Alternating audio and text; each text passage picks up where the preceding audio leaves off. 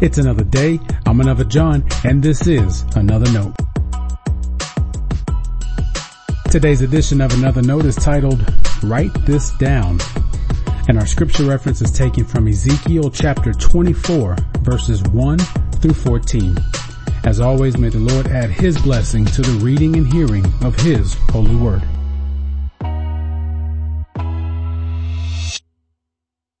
Lately, I've been digging more into the history of oral-based society. You may know that most people in history were illiterate. Don't think that made them less intelligent. For so long, there was little need to write information. As such, being able to read would not have been a great value for most people. That's not to say that no one read or nothing was ever recorded.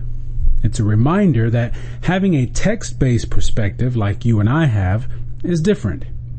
You might think it's weird to not have written documents.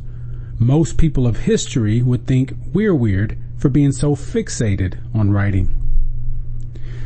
Think about that the next time you read the Bible.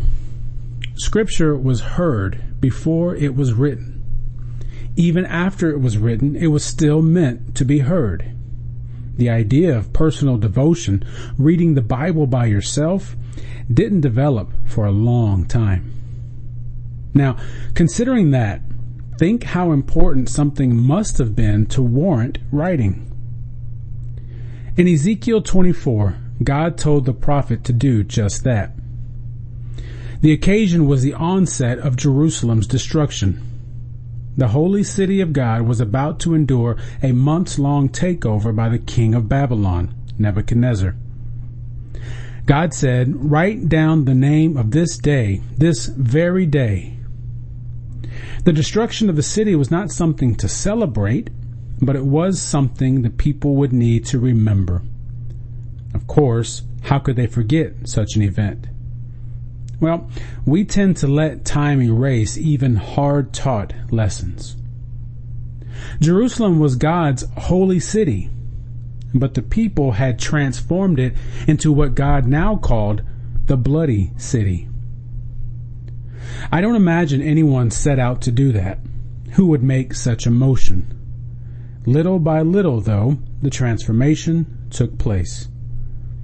You know the history, I assume. The people of God heard God speak through the prophets, but they didn't hear.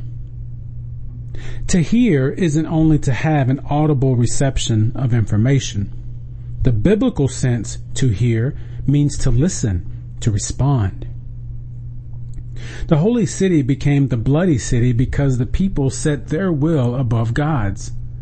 They went through the religious motions with no real regard for the care of others or the worship of God. Now, the change was complete and the consequences were unavoidable. God wanted the people to remember the day the destruction of Jerusalem began. Writing this day down wasn't about commemorating an event. It was about hearing God's voice again and again, remembering God's judgment brought about because of cold hearts. What is God asking us to hear again? What keeps us from listening to what God speaks to our hearts? It's easy to pinpoint how the people of God in ancient times turned from their calling.